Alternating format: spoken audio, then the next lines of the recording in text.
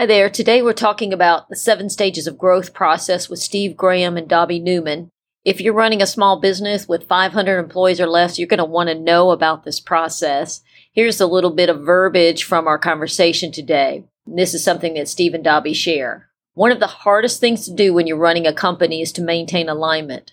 The more you move away from the details of the business when you're trying to run it, the more you assume that people are doing what they're supposed to be doing. And then executives often say, well, I just wish the people were doing what they were supposed to do and were excited about it. Two of the outcomes of this stages of growth process is that you gain alignment and engagement. The executives and all the employees know that everyone is focusing on the right things and they're not on a different agenda. They have more energy behind the initiatives because they were involved, and they know that they're tackling the right problems because our process has identified what they should be focusing on. They're all talking the same language, and it makes such a difference to get the whole team aligned, on board, and focused. It's like a breath of fresh air. Can't wait to share it with you. Michael, hit it. Welcome to the Wake Up Eager Workforce Podcast, a show designed for leaders, trainers, and consultants who are responsible for employee selection and professional development. Each episode is packed full with insider tips, best practices, expert interviews, and inspiration.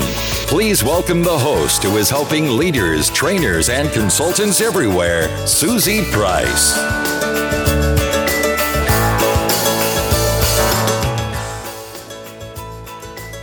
Well, hello. This is Susie Price, and you are listening to the Wake Up Eager Workforce Podcast, where we cover everything related to helping you and the employees in the organizations you work in build a high commitment, low drama, Wake Up Eager workforce. Bottom line, we help organizations make the good decisions about their people, and those good decisions lead to a Wake Up Eager workforce, people who are engaged, committed, and eager to come to work every day. There's no dread on Sunday evening when we've tapped into putting people in the right seats and we're leading and motivating and communicating with them based on their strengths and having this good connection with our employees.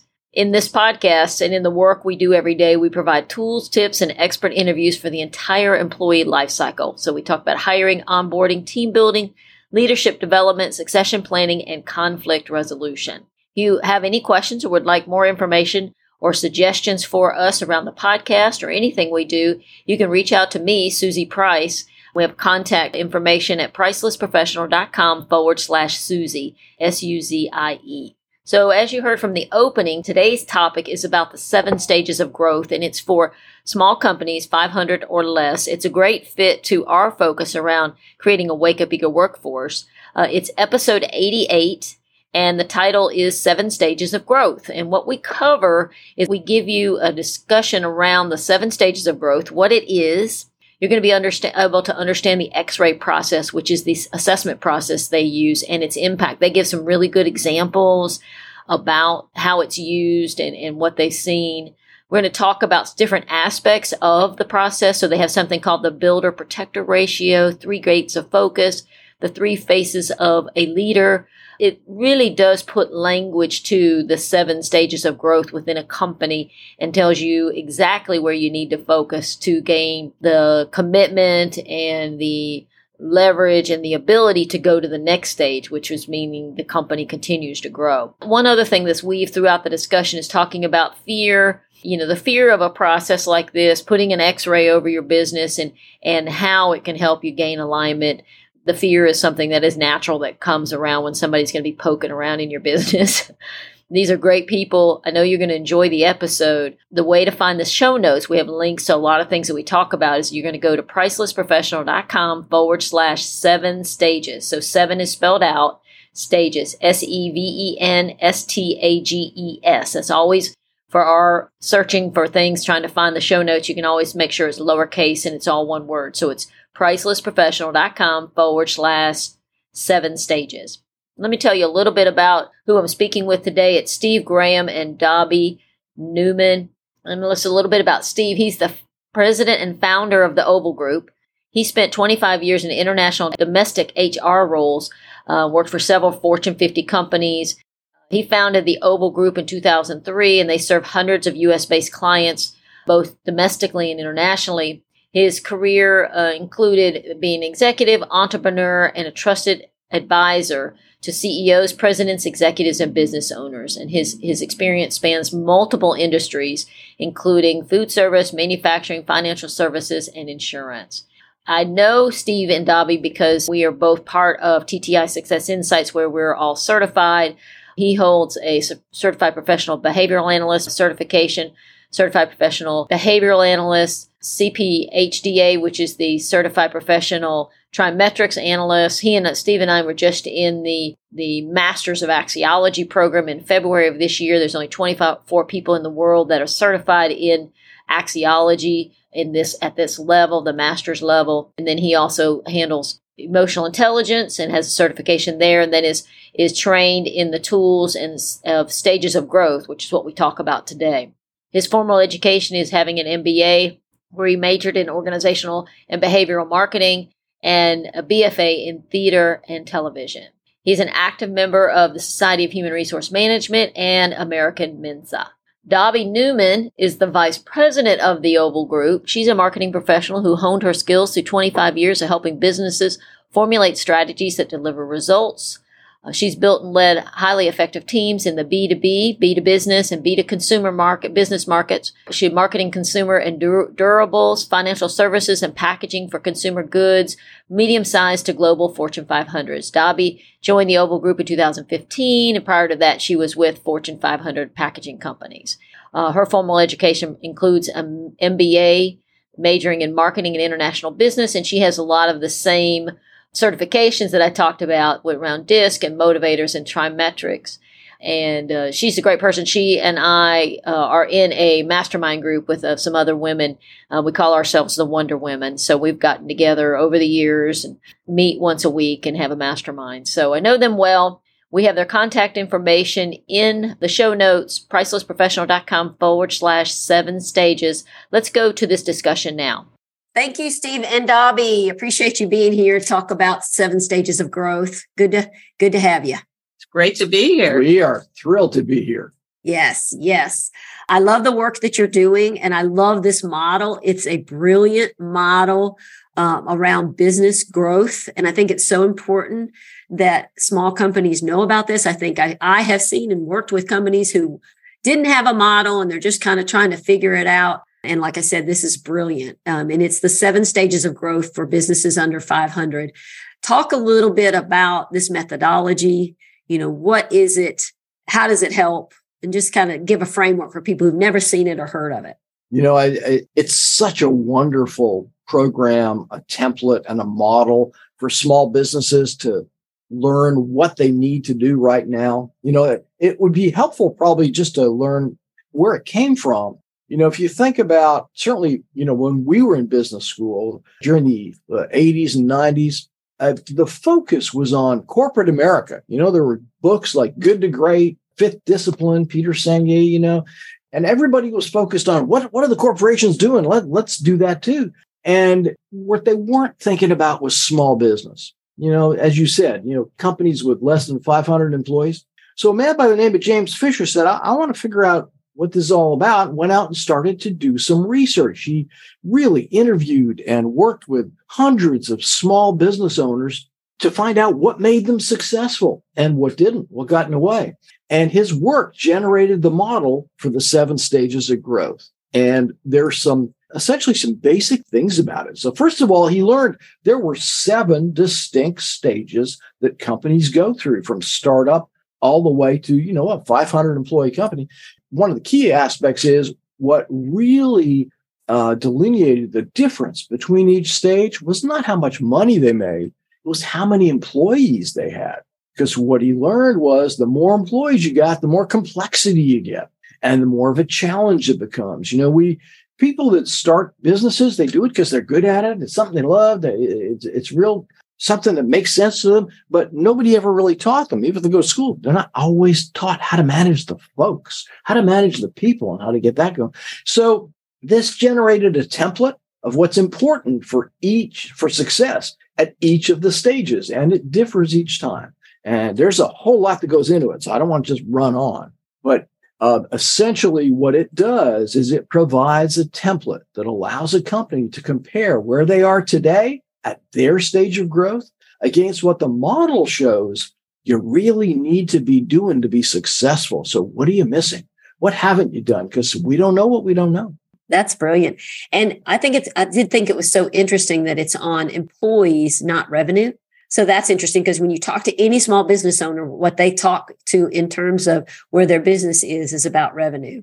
And so, so that's probably a change, but it's interesting that this research, I think it was like 30 years of research or something like that, isn't it? It was done about at least 20, maybe 30 years ago now that he was doing the work. But he did it for at least 15 to 20 years. He worked with Lori Taylor at the Origin Institute, and they put this together. And of course, we work with Lori now. And one of the reasons for the employee definition, Susie, is that the more people involved in an organization, the more channels of communication are required to keep everybody aligned and doing the right and appropriate work. And what I think is also fascinating is, so you've got that, and that makes so much sense. It's so practical. And then what it also does is it tells you everything, like number of managers, number of executives, and the builder protector ratio, the focus. I'm just going to kind of read through what I'm looking as I look at the model. It's not just, it's a template, but it's a complete template of every aspect of the business.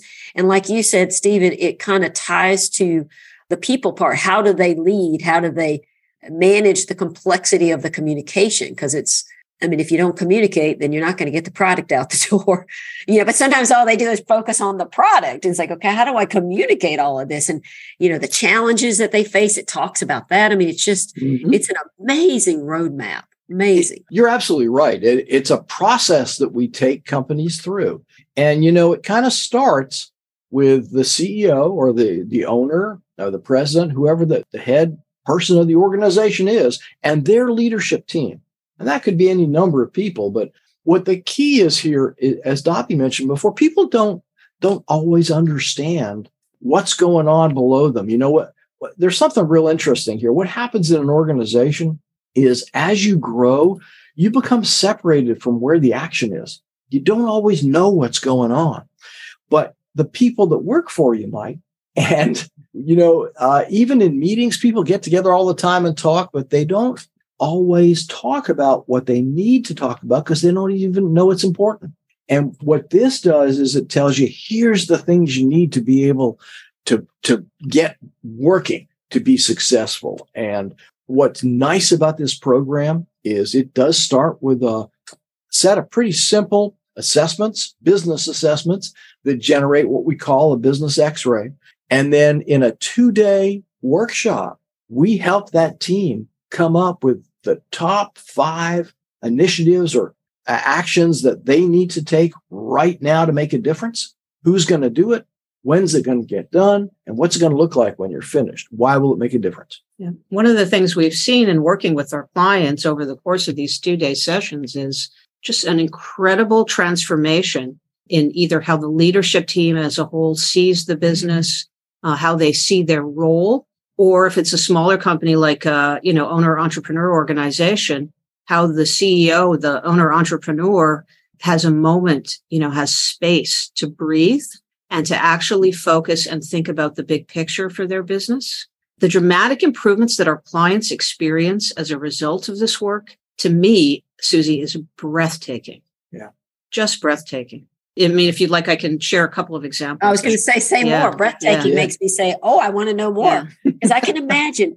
We always have to have a model. We need to carve out space to think about the business. Not, years ago, everybody loved the book, The E-Myth, and it was all about don't work on the business. What was it? What is it? Don't work in the business, work on the business. On the business. Get some space, like what you were just saying. Yep. So tell me a little bit about some of the things you see.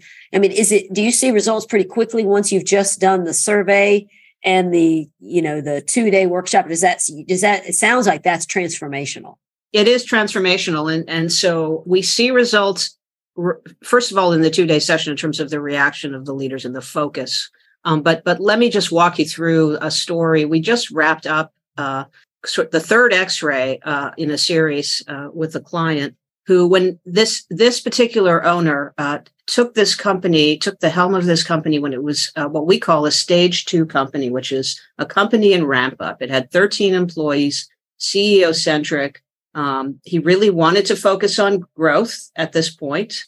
And when that happens, it starts to move beyond the owner's span of control. So basically, from when he took this business to when we started the initial X-ray, he had already moved from 13 employees up to a stage 5 organization, which is just under 95 employees, the integration stage. And just to be clear on that, just so that people understand what this means, the stage before, in stage 4, you build the beginnings of a leadership team. It's no longer CEO centric. Now you have to have functional leaders that can help you run this business. Stage 5 is called integration. It's at 58 to 95 employees. And when you reach this stage, now the focus is on getting that leadership team to actually recognize that they are a functional leadership team. They're not working in silos. They have to think about the organization, and they have to literally run the organization, because the CEO starts to think a little more outward at this point, to become a little more visionary, as opposed to, being in the detail of the business. And they think about the company as a whole, as opposed to just their own functions.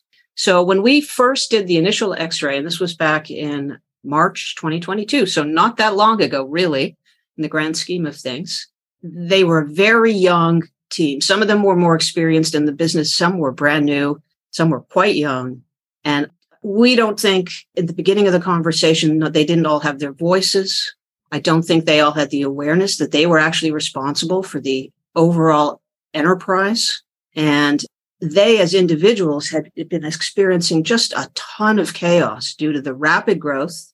And they, were barely getting their hands around things. And they had a very entrepreneurial CEO who just had so many ideas and so much that he wanted to do. And he loved to move so quickly. So, well, I was just saying, to put it in perspective, they loved him. So whenever he came up with an idea, they were all gung-ho to jump on the bandwagon. And let's go do that. Oh, that's a great idea. And before they knew it, they were just running in circles, doing so many things. It wasn't clear. They didn't have real clarity. But what was important was going through this workshop. What you do is each person has an opportunity to share candidly what they're seeing in the business. And typically, they don't have those kind of conversations. Yeah. So it's what we call like an open kimono discussion. The information that you put when you answer the assessments are information that you then speak to and say, well, here's why I said that. Here's what I'm seeing. And people go, oh, you're seeing this. Tell us more about that. And now they're focusing on very specific things, and everyone gets to talk the same language. Yeah. And we saw some of them find their voice over the 2 days. We saw, them have courage to challenge each other, to speak openly. By the way, the CEO in these sessions really is not supposed to speak until asked. They speak last, if you will, because the CEO at this point is trying to hear what these leaders have to say. And if the CEO is dominant, then whatever the CEO says, everybody follows along. Yep. That's a really good facilitation technique for any leader when they're doing any kind of group thing with their team. Be the last one to speak up. And that's so cool. How big is the team? Like it says here on your this wonderful template says integration 58 to 95 employees, and usually the number of managers is 11 to 16, and the number of executives is 4 to 5. So it even gives a template there. Was it about that size? Yeah. So with the CEO, it was 5. So when they walked in the room and we started talking, we could see the weight that was on their shoulders, and some of the things, by the way, that they were experiencing at the time: high employee turnover, weak communication flows. They lack the people-related processes and structure necessary to help them progress into a larger business. So through the X-ray process, we helped them understand, first of all, that what they were experiencing was normal, because they were literally about to move into stage 6, which is the strategic stage, which is a whole other thing. And when you go from stage 5 to stage 6, there's what we call this flood zone that happens, where you're literally, the team is drowning in work. And that's exactly, and we could create that visual for them. And so it sort of gave them a sense of, oh, okay, this is actually normal and it's fixable. So the team's in a completely different place now. as part of this series of X-rays, recently they conducted an employee survey and showed significant improvement in how they interact and engage with their staff. They now have structured and standard processes for regular employee manager check-ins. They, beefed up their employee review process. They beefed up their training and development, which by the way, were parts of the focus for the stage. They've added now, in the last one we just did, they are in stage 6, and they've added 2 much needed additional functional leaders, really important additions to the team. And they participated in this last X-ray. And the point here is so that the CEO can now start to spend even more time facing outward and building the business for the future. So, because when you're strategic, you have to be looking outwardly. So involving more leadership in the strategic process. And by the way, they have dramatically reduced turnover, which is amazing. Huge. They're much more focused on the top priorities. Their revenue and profits have improved. I mean, this has all happened over 18 months. Wow. Phenomenal. And what happens is we do an X-ray at the beginning. We do it again at 6 months to see how things have changed. And they give the same input. And it's really fascinating, because we have all of this research-backed information. So we can share, what are the core master processes that a company should have in place by this time? And then they get to look at it and think, oh, do we have that? Do we not have that? Oh, maybe this is something we should do. So they generate and get consensus on what's important as a group. They really become a cohesive team through the process. Yeah. And, you asked, well, so what happens after day 1? Well, that was the big picture. But typically what happens is then for those next 6 months, they are working these initiatives. And we are part of that process in terms of helping them with the check-ins, the progress, helping them course correct or adjust, providing, coaching and counseling through the process. And in some cases, some of our, additional services like the employee survey, for example. So it depends. They're not always HR related topics that are the issue, but in this particular company, that was definitely the focus. Yeah. Wow. One of the things we talk about is the gates of focus. There are 3 gates of focus through which you can see problems. It could be people, it could be process, or it could be profit. And we tend to look at one or the other, but it may be a different gate that's causing the problem.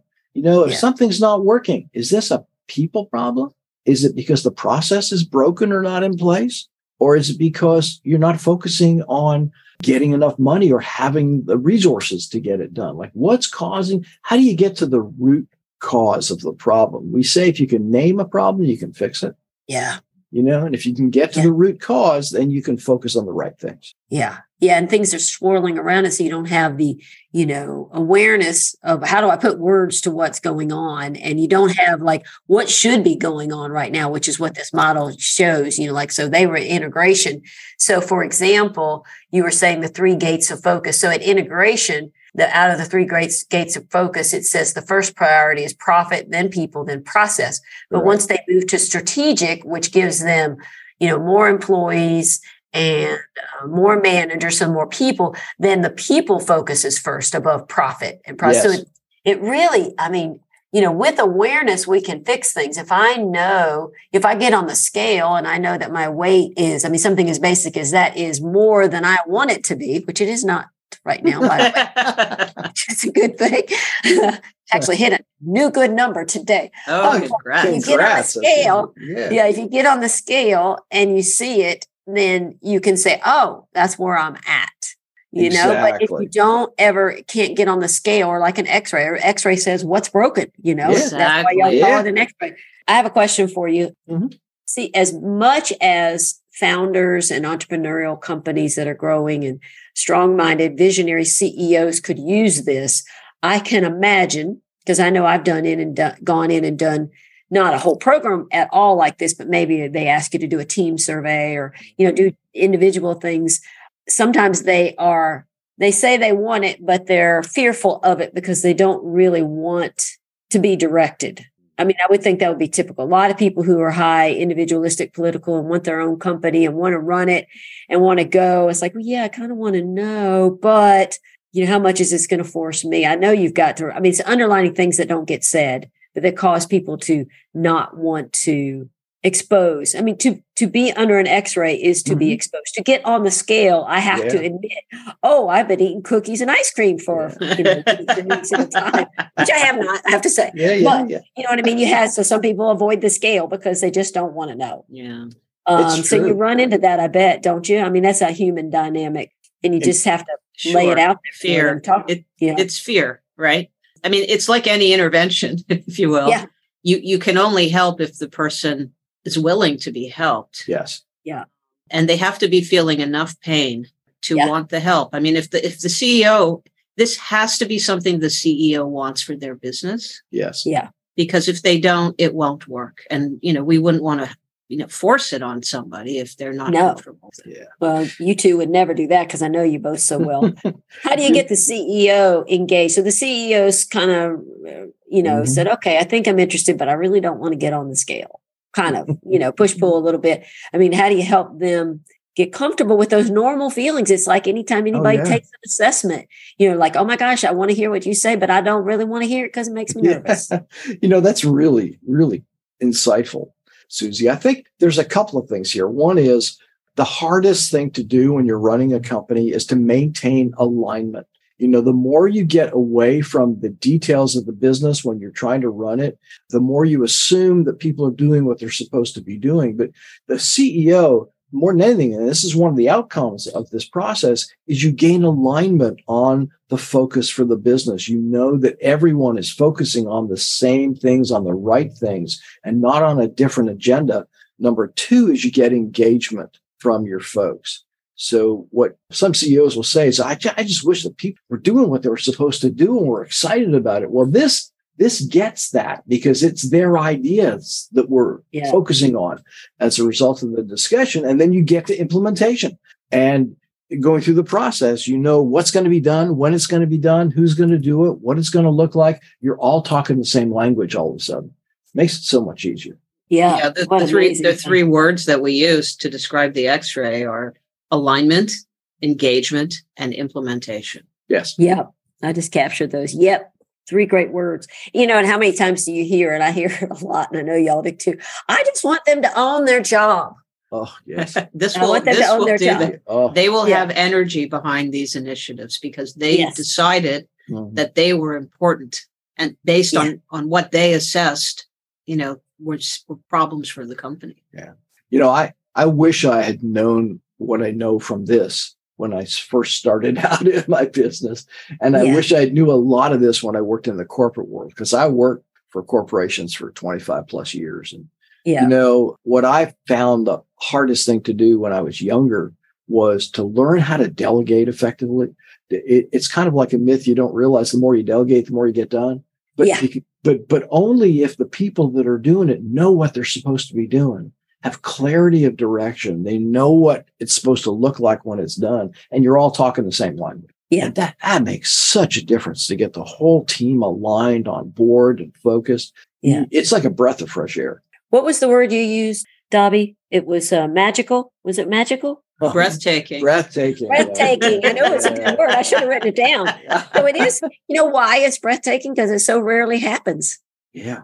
Yeah, I can't believe the results. That's why we're so passionate about this work, because we have seen the transformation. Oh, yeah. We're also working with a stage 1 client. Stage 1 is startup, but in this case, this company's been around for more than 30 years. And they're still in stage 1. They'll probably never be larger than stage 1 because they don't need more than 10 employees to do what they do. But over time, even at a stage 1 company, they end up going through and having to face all of the challenges that have been identified as key for small businesses. There are 27 challenges that we look at.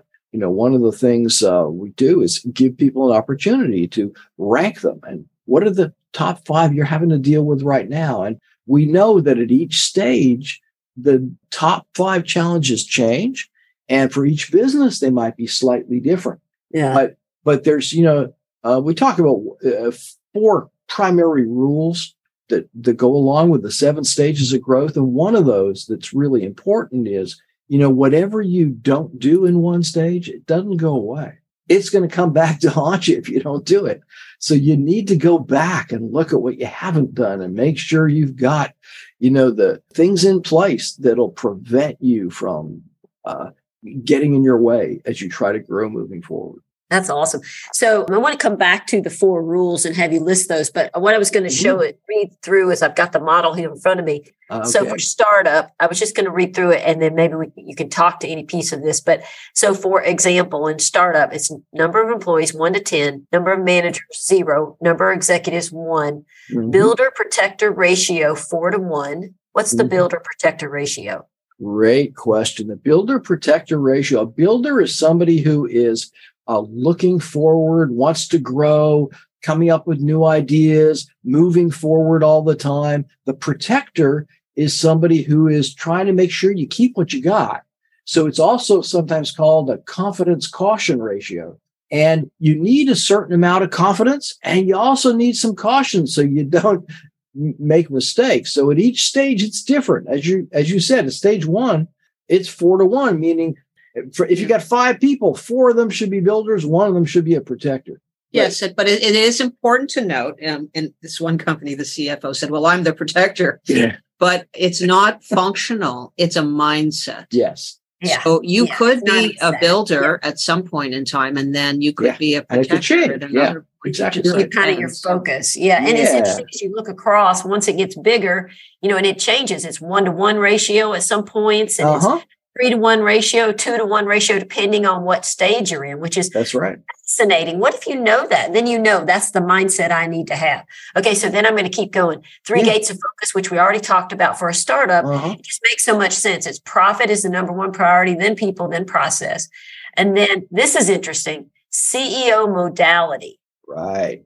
Manager modality, staff modality. So this must be how they must need to be. It's a way of showing up. So, are you dominant? Are you supportive? Or are you facilitative? And somebody who's dominant is going to be in charge. They're going to set the direction. They're going to make sure things happen their way or the highway. I mean, they're in charge, right? Supportive is somebody who says, how can I help you? How do I help you make this happen? And facilitative is making it work. Just getting in there and doing it. So making it easy. Yeah. Yeah, exactly. And that changes at each stage, the CEO's role, the manager role, and the staff role. Yeah. Yeah. So for each stage, the CEO has one of those roles. The management staff has a different role, and the support staff has the third one. So the 3 are always present, but who takes on which role changes as as you grow. Yes. How brilliant is that? It really is. Yeah. And I'll tell you, and it's so interesting because the names of the stages are really indicative of what people are going through at that stage.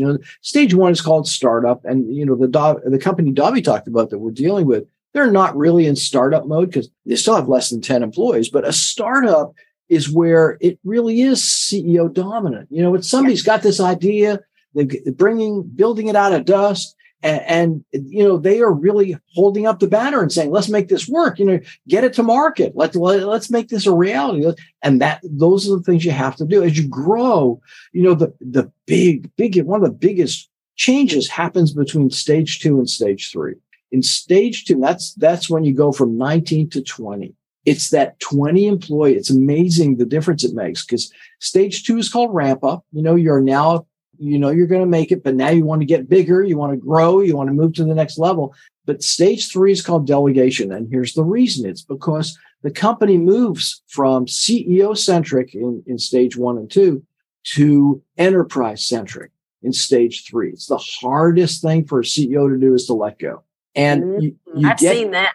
Oh, I've lived through that. And you have to be able to put people in place who are in charge of what they're doing, and let go and let them do it. And it makes a big difference. And that's why people becomes primary gate of focus because you're changing. And then it's profit, still profit, and then it's process. And the CEO becomes more facilitative at that point as opposed to dominant because he's got to help. He's got to figure out how do you get these people that are running the various functional areas, how does he delegate that authority, the responsibility, and the accountability? You can't delegate accountability, but you delegate authority and responsibility combined. Make it clear what they have to do. Is this about the time when the founder ends up getting replaced by somebody else? Sometimes, exactly right. Yeah. In fact, Lori Taylor told us a story of a session she facilitated where it was a stage 3, and they all did the X-ray. And when she walked into the 2-day session, the CEO said, "I have learned that I should not be the CEO anymore." Yes. Volunteered. Yeah. Said, "I'm not ready. This is not my wheelhouse. I am not. Yeah. This is not me." Yeah. Yeah, which I think is interesting because we know what we know in regard to, the assessments that we use. We know that playing to someone's strengths and somebody's strengths being a match for the role. Oh, yeah. Some people are more flexible in that than others. And that's what I was thinking as I looked at this. It's like, oh, that explains a lot, when the founder. But it sounds like, sometimes people can some CEOs go all the way through the process because of how they're built. They're a little bit more flexible and they can. People can grow. People can grow. They can change. In fact, the CEO has to grow and change in terms of their skills, their focus through the course of the stages if they are to grow with the company. Yeah. One of the biggest challenges I've seen for leaders to take on is the ability to realize they don't know what they don't know. Yeah. And they don't have to have the answers. Yeah. Yeah. And be open to that. Hard to let go of that control. When you start a company and it's your baby. Yeah. Yeah. That's the hard part. I could totally see that. And you see that in the news. You see where CEOs get, bumped out, and then we see it in the businesses we work with. So I'm going to go through the rest of the startup just because I started it. And then I want to come back to the 4 rules. But sure. So we said CEO modality, and we talked about dominant, supportive, or facilitative, and it changes for the different staff modes. 3 faces of a leader. That's the thing where they get a percentage. When are you a visionary? When are you a manager? When are you a specialist? So that's right. More guidance for the leader. So you're giving the CEO tools to say, this is how you need to drive right now. That's exactly right. At some point, the CEO is visionary. They're at several stages. Visionary is most important for them. And, the visionary sets the direction, says, here's where we're going, keeps people clear on what the future is going to be. They're looking for the future. Exactly. And they start to face more outward, right? Where it's the manager's more action focused. They keep people focused on the right things. The specialist is the technician. It's, sometimes in startup, the CEO is multiple things. They're also the specialist. They're the one that knows how to make this widget work, That would be my business. Yes, I'm the visionary and the specialist, right? Yeah, there you go. Yeah. So it's so interesting. They're 40% the visionary, the 3 faces of a leader is visionary. Startup is 40%. Ramp up is 40%. Then he goes to stage 3, has to go all the way. Or she, could be she, of course. But I keep saying he. But delegation, 10%.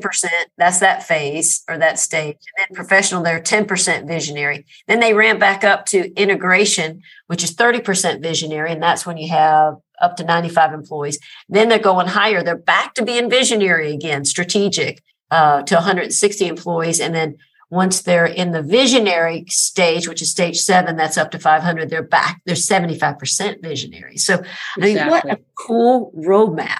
I think keep saying how fascinating it is. It is. And it works.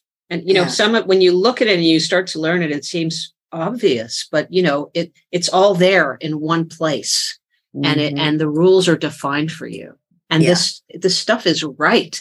That's the crazy part. Like when you go really from visionary, startup and ramp up to delegation, you become 60% of your time is spent being a manager because you have to train the people under you to do the things that you were doing so that the company can grow because you only have so much time in a day to do the things you were doing in startup. Yep.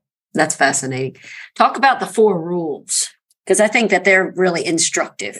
Sure. Yeah.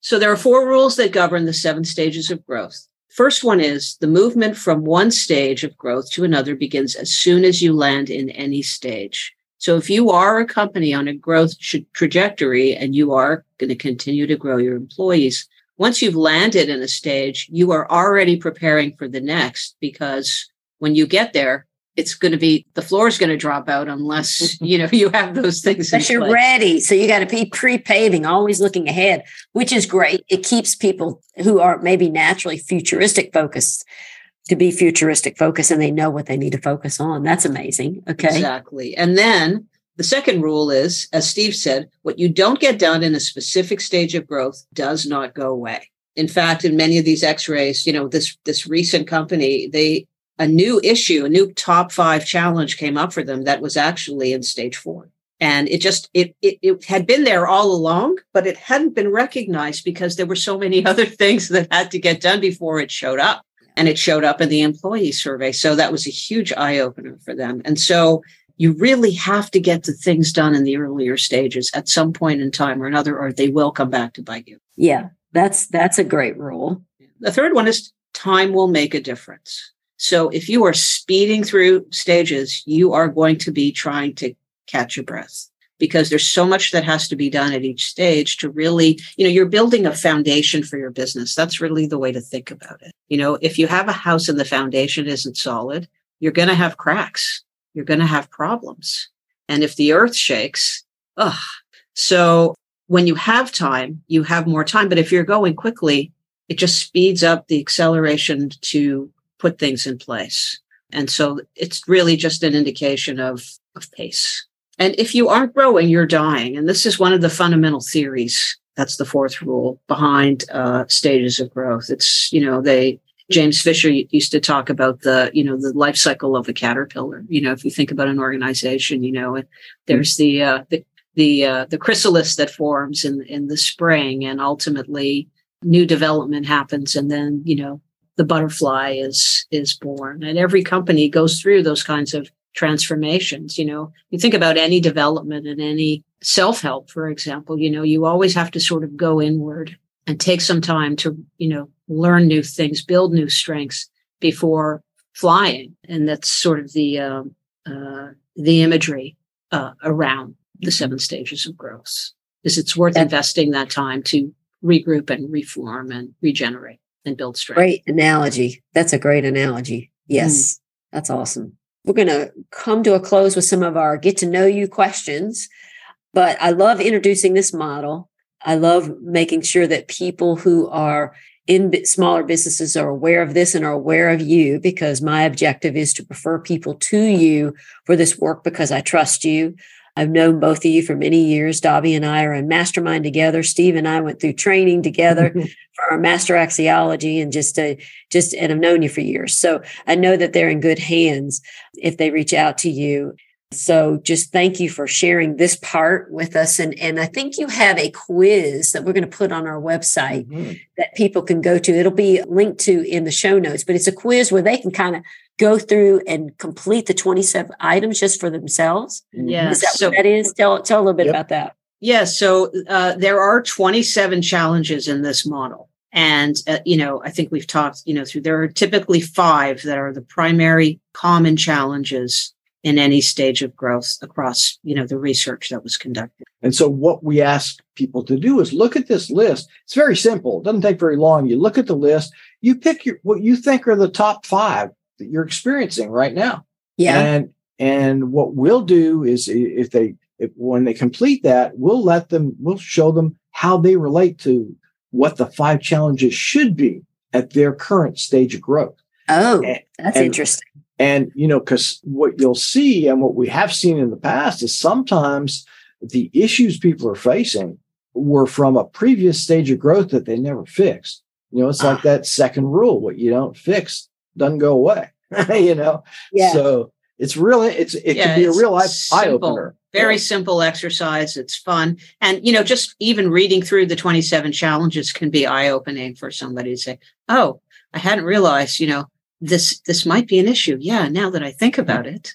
Yeah. And part of what we do in the X-ray is give the whole leadership team a chance to actually do that independently, look at it. And then we look at all the answers and see, all right, so where is the company from the perspective of all of the folks, not just the CEO? And the CEO also gets to see how is it different from what they think.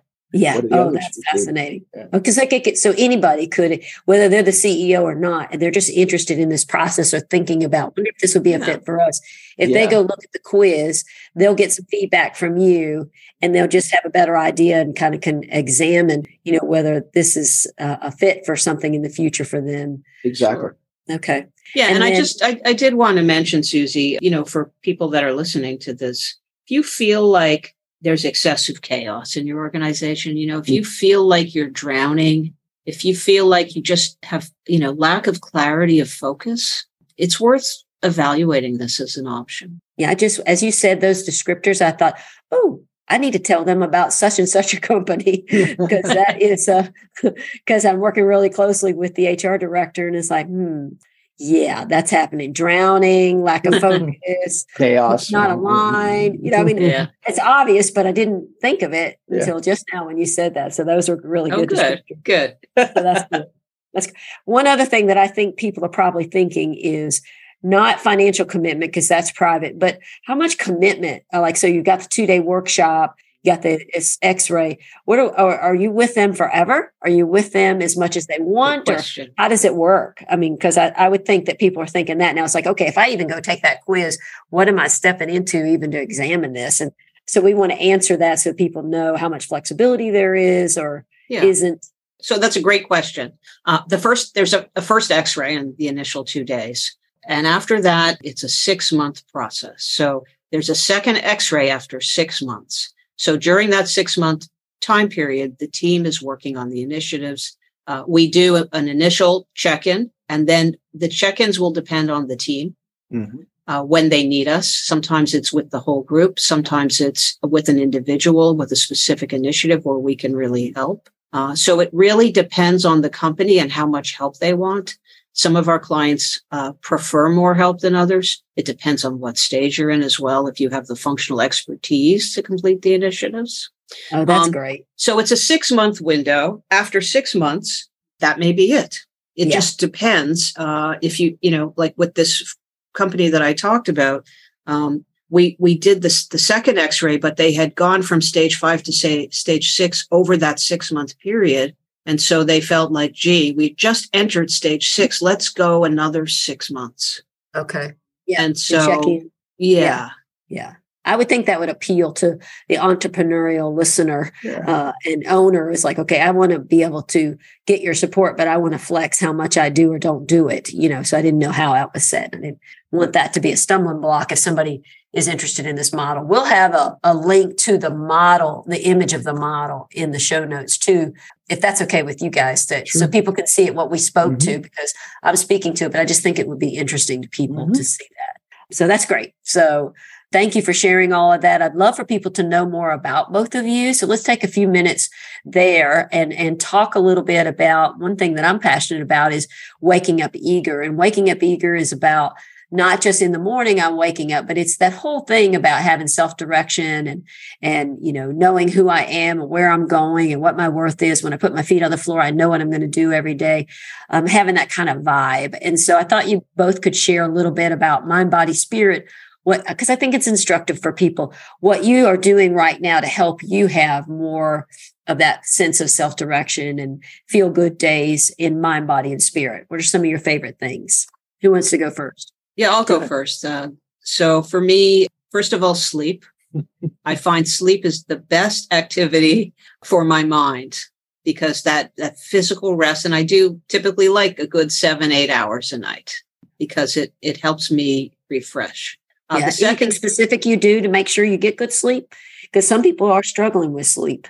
Honestly, there are some nights where it's hard to shut my mind off. The techniques that often work for me are just reading. It helps you focus your attention on one thing and you get lost in the story or whatever it is that you're reading.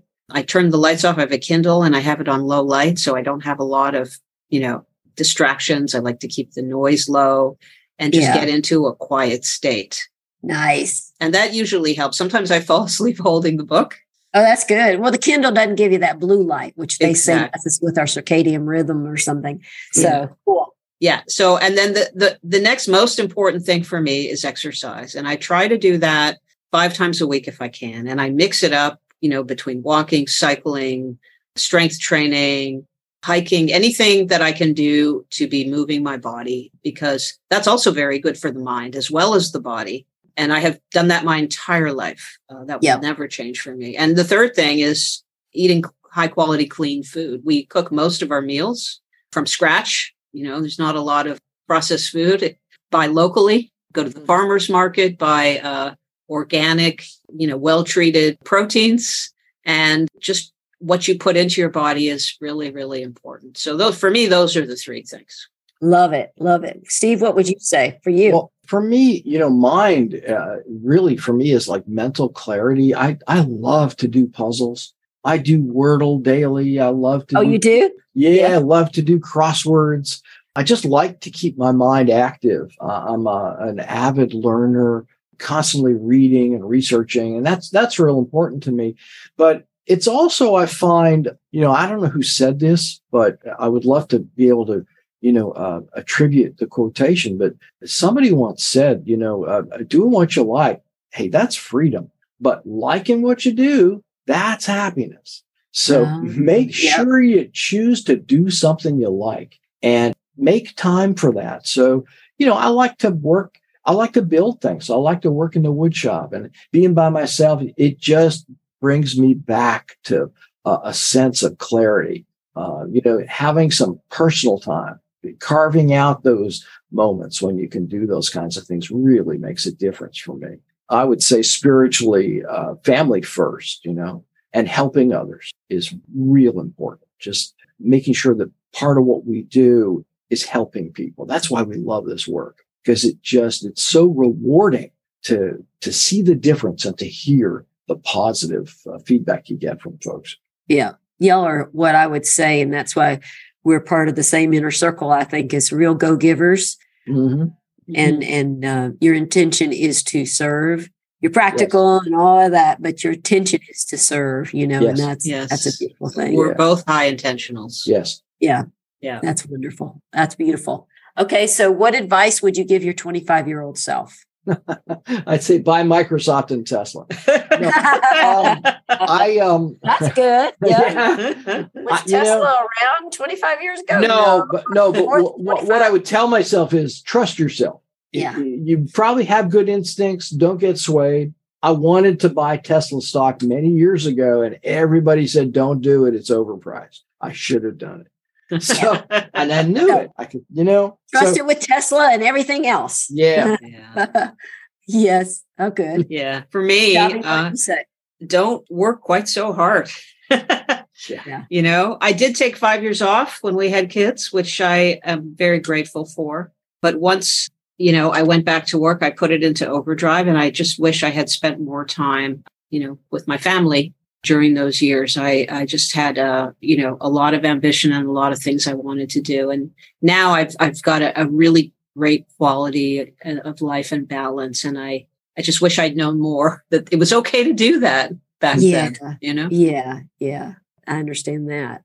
Two more questions. And one is a kind of a, what are you thinking kind of question, but it is, if you could put a billboard for the world to see, where would you put a billboard and what would you say on it?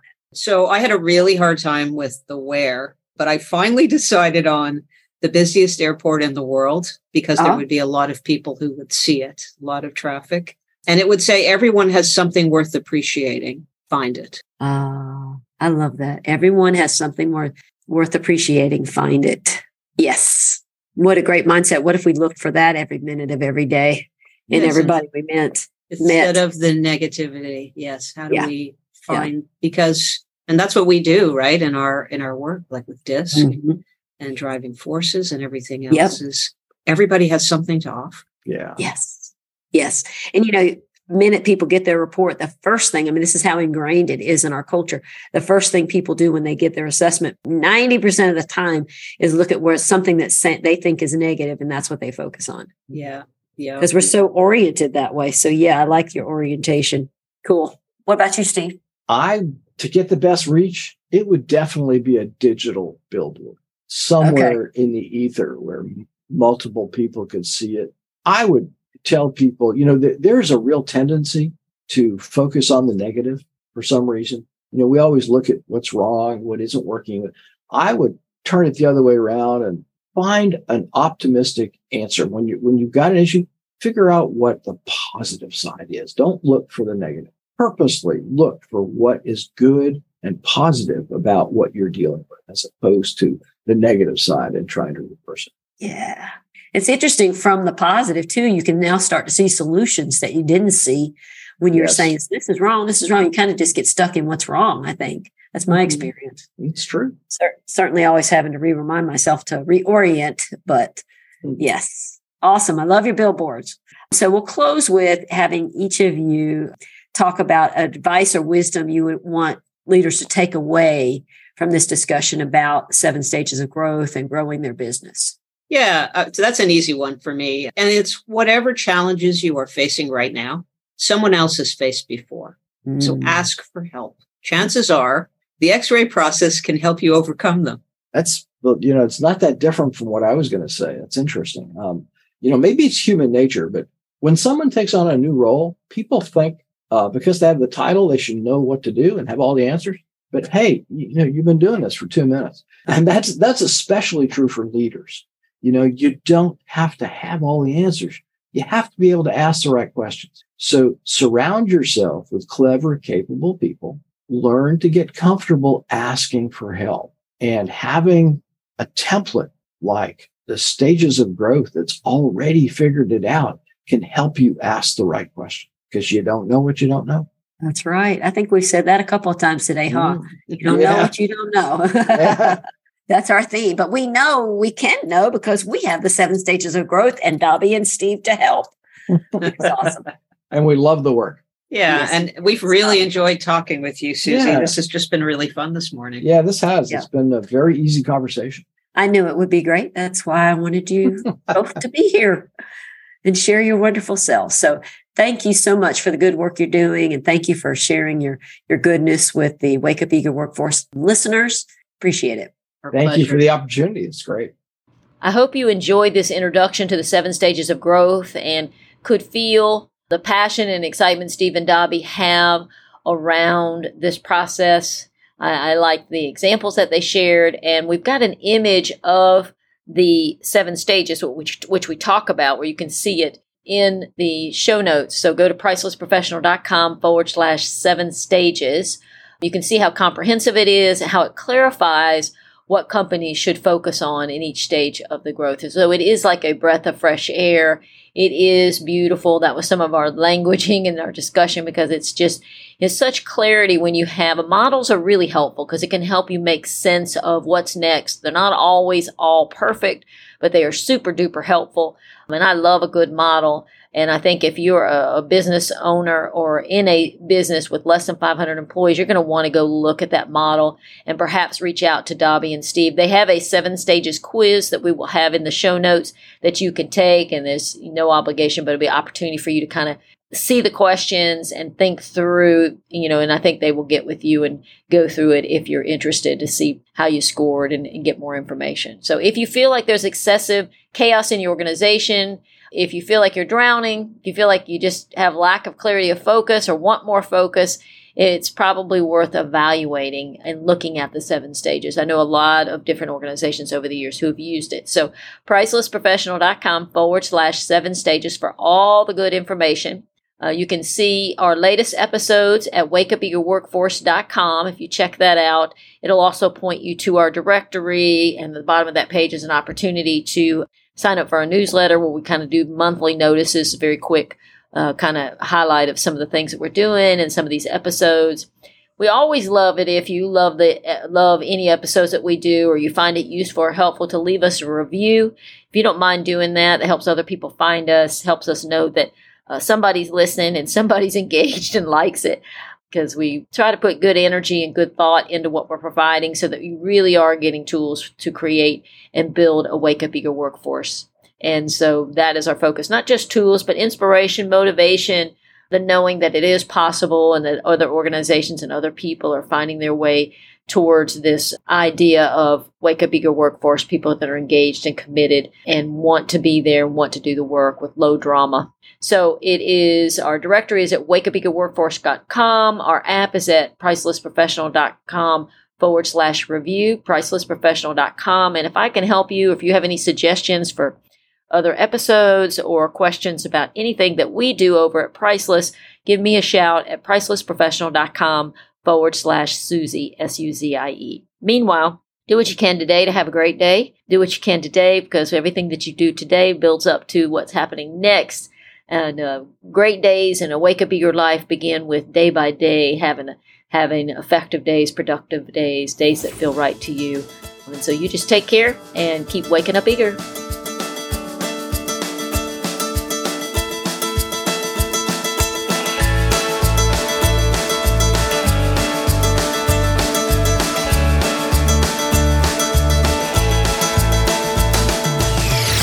This episode of the Wake Up Eager Workforce Podcast was brought to you by Priceless Professional Development. Thank you for tuning in. If you enjoyed today's show, head over to pricelessprofessional.com to gain access to more professional development resources.